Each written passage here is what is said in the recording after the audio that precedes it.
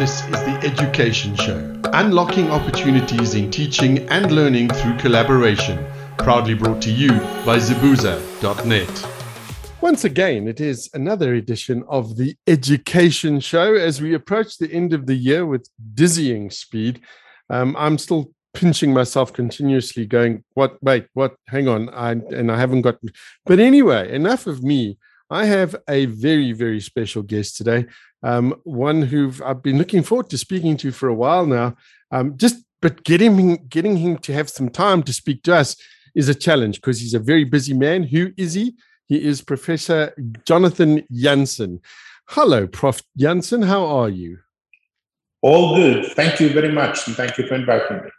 Wonderful stuff. So going forward, if you don't mind, we'll just call you Jonathan and keep it real and keep it relaxed. Yep. Right. So let's start off at the beginning and let's get a précis version then for people who may not know who Jonathan Jansen is. I was looking up the other day and doing some research and trying to find out a little bit more about you. And you have crammed a lot of stuff and living into your lifetime. So talk to me because, wow, that's all I can say. Well, a fairly ordinary life, but one that I've enjoyed enormously. I'm the eldest son of Abraham and Sarah, believe it or not, that's what their names, biblical names. And I was born in Montague, grew up on the Cape Flats. Started off very slowly in school and picked up because of teachers that inspired me.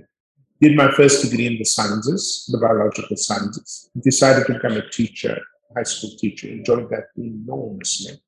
Had an opportunity to study in the United States, did my postgraduate master's and doctorate there, East Coast and West Coast. And then came back in 91 with, just as the country was opening up and threw myself into education and development. And then for most of my career, working in universities, as a professor and vice chancellor and a dean and other things. Wow. What can I say? That is a lot. And you really have glossed over it because you've got degrees in botany and something zoology. Else. Zoology. Yeah. So now, where did this love of learning come from, Jonathan? Because you must love learning. Now, yes, but I didn't. The other day, because we're moving house, some of my report cards fell out of the box, from primary school. And there was my standard 2 report card saying that I was 21st in class, placed 21st out of 28 kids. and the teacher wrote in her comments to my parents, that my writing needs improvement. So things, I always tell students when I try to motivate them to say, old woman in Portobello in the Free State told me once, not all kittens open their eyes on the same day. And it's such a powerful metaphor for a life in that, not everybody starts off well and fast. And so be patient with yourself and work hard and things happen. So it was really because of teachers, particularly a Latin teacher I had in junior high school who told me that I was talented and waste my time and that I could do better. And nobody told me that before. And that had a huge impact on me. And from that day onwards, I think standard 8, I never came second in class ever again, with a year or anywhere else in the world. And the point about that is not that I'm smart. The point about that is that everybody's smart.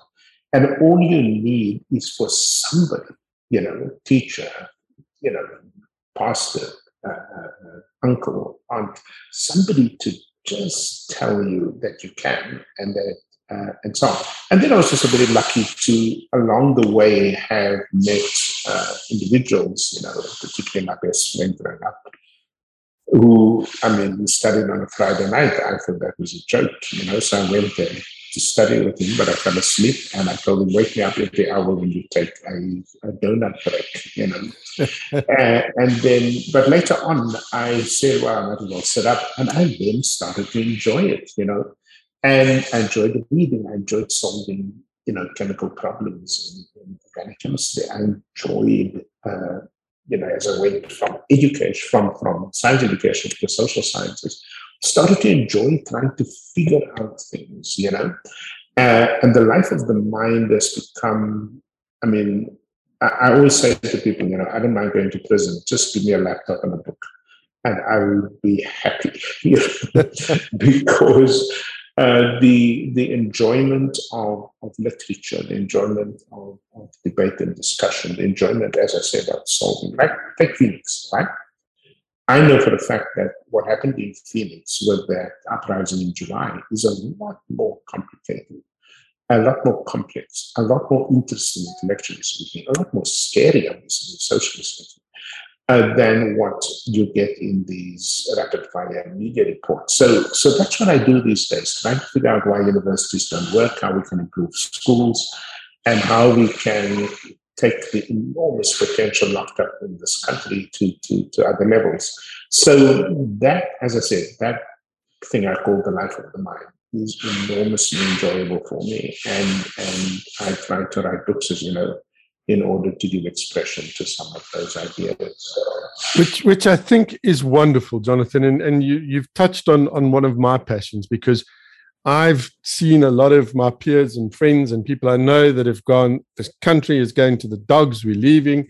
And I believe passionately in this country. And I believe passionately in the people of this country and in our youth. And I'm glad you said you're looking at why universities aren't working or things like that. Because back in the old days, it was shortly after the Oxwagon times when I was in school, you were taught parrot fashion, and all you had to do was regurgitate the information. If you're good and you could do that, you were clever. If you couldn't, then you were automatically marked as different, other, or broken, or something like that. Now, I've grown up with several issues around learning, and that was never, ever addressed. And yet, one teacher, my English teacher, turned around to me one day and said to me, what happens if you think about things like this? You are good enough. You have potential. I flew through English, loved English, purely because of that one teacher. The rest of the subjects, not so much. Accounting, to this day, I still can't do this accounting thing because debits and credits don't make any sense to me. But I have also managed, by trying to learn my style of learning, I've managed to also be, I have a love for learning and reading these days. And, when you consider I started out and I am dyslexic and I had a speech problem and all sorts of things, the fact that I love reading today is testament to that very same teacher. Exactly. So I'm glad you do that. But you've somehow, with all of these responsibilities that you have, you make time to write. And some of the things that I'd like to just chat to you a little bit about is, we have been through a pandemic. We are still going through a pandemic, despite the fact that we would like to stick our heads in the ground and pretend it's not happening anymore. It's still very real. And both our educators and our learners have been through the most incredibly tough and trying times. And a lot of them are bearing the scars for that. But a lot of them also managed to succeed, both from the teacher's perspective and the student's perspective. Here at home, we had my fiance's daughter who had to go through matric last year. And yet, despite everything, with her teachers and herself and her commitment, she managed to get through, and she did exceptionally well.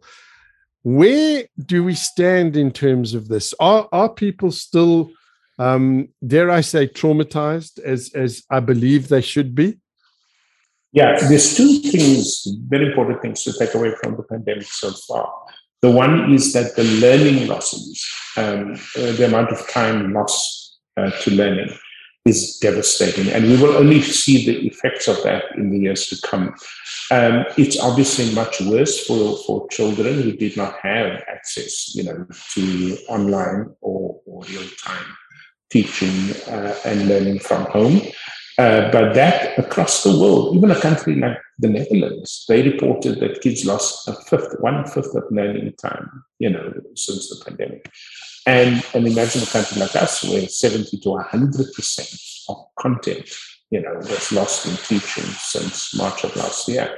So those things you don't see immediately. You see that as children, generations from now show up without the foundations of learning having been established. But there's a second part, apart from learning losses, and that is the impact on the psyche, the impact on the emotions, the impact on the psychology, the mental health of both teachers and children. And that too is something that will manifest itself in the years to come.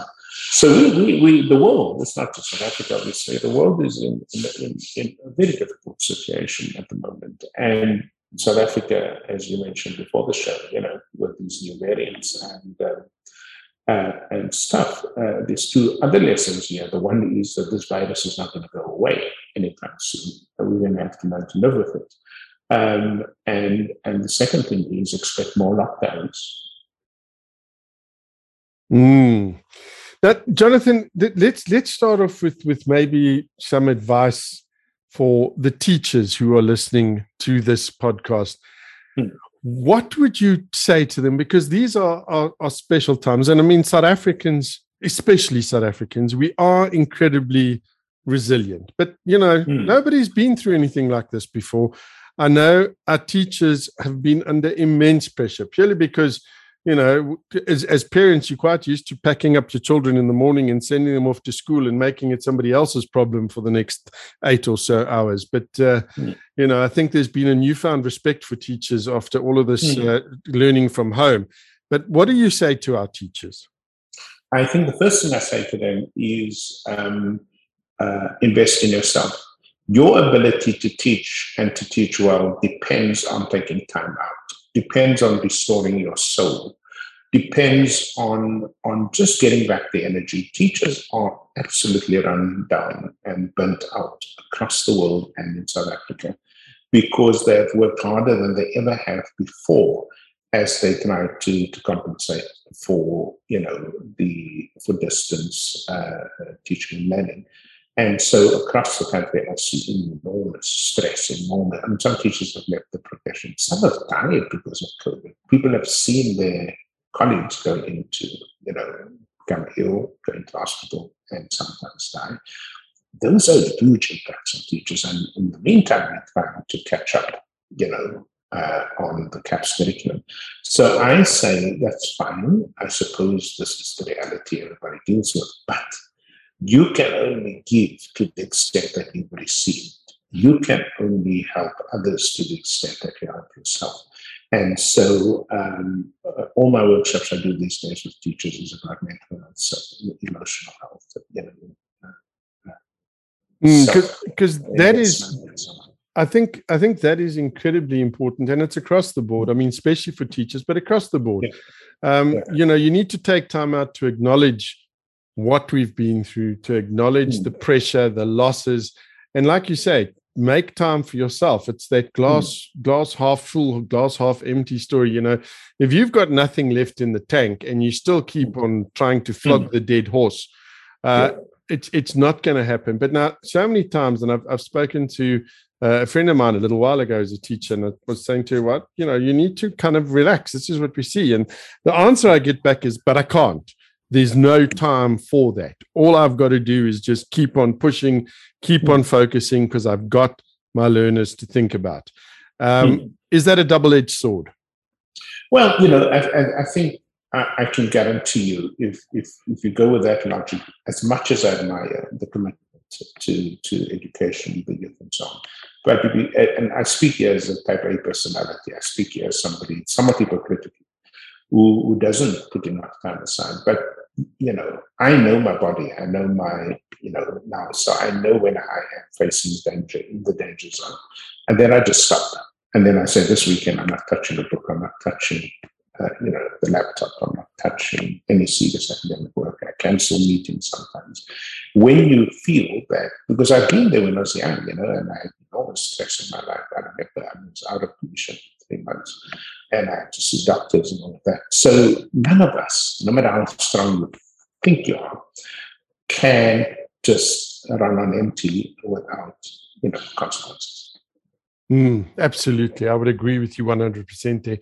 Now, Jonathan, the other side of the coin, though, and I want to touch on this briefly and then get into some of the books that you've written to address these issues. But the other side of the coin is naturally our learners, because, they've also been thrust into this whole new world, which nobody was prepared for.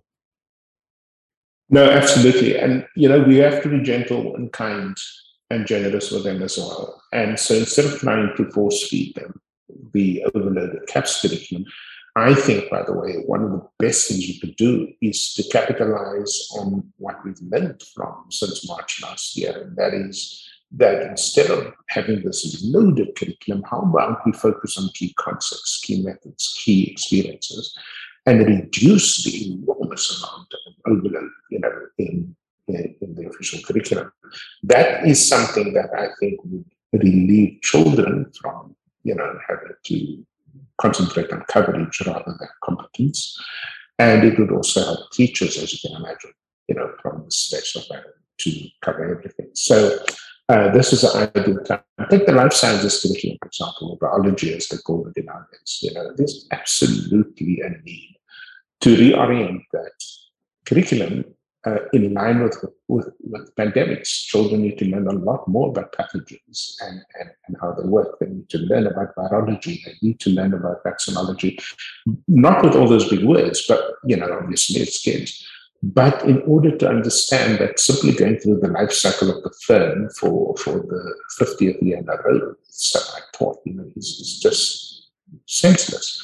And so, but that's also true for history, that is true for geography, that's true for your favorite subject, English. How can we revamp the curriculum so that it doesn't have these kinds of negative impacts on children?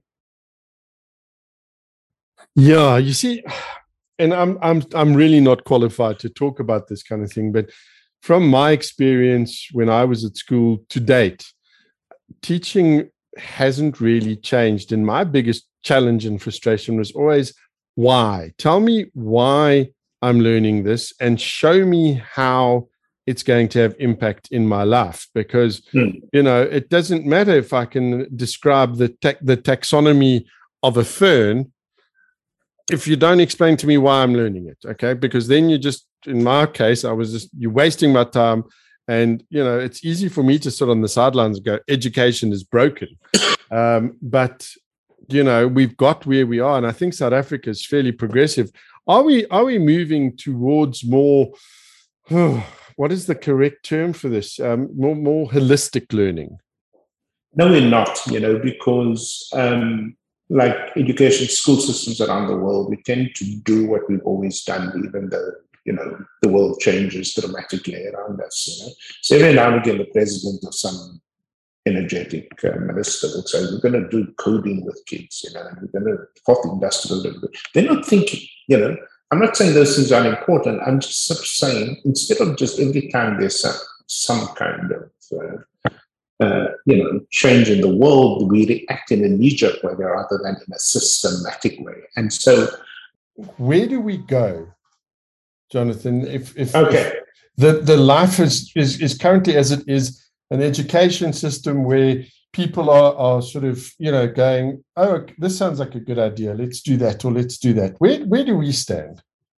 Well, fortunately, there's huge amounts of learning that's happened as a result of this pandemic. The one thing we've learned is that we always knew this, but what's more visible now and became exacerbated under COVID is the fact that our school system is highly unequal. How are we going to deal with this? We've got to look forward and not just try and catch up.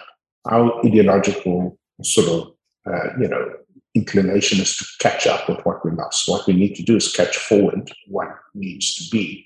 And what needs to be is providing children in the 80% of schools that are dysfunctional and that don't have the kind of infrastructure, technological infrastructures for continued learning when we shut down is to build those infrastructures around schools. It's going to cost a lot of money initially, but in the long term, we begin to claw back,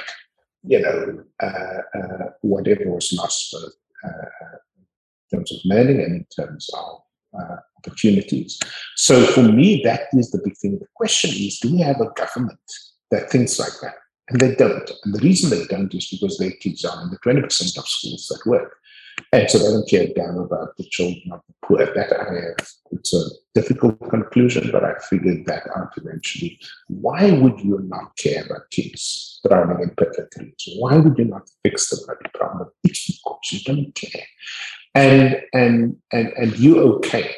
And so part of what we need to do as activists, as parents, as communities, is to insist that my child is not safe until everybody's child is safe.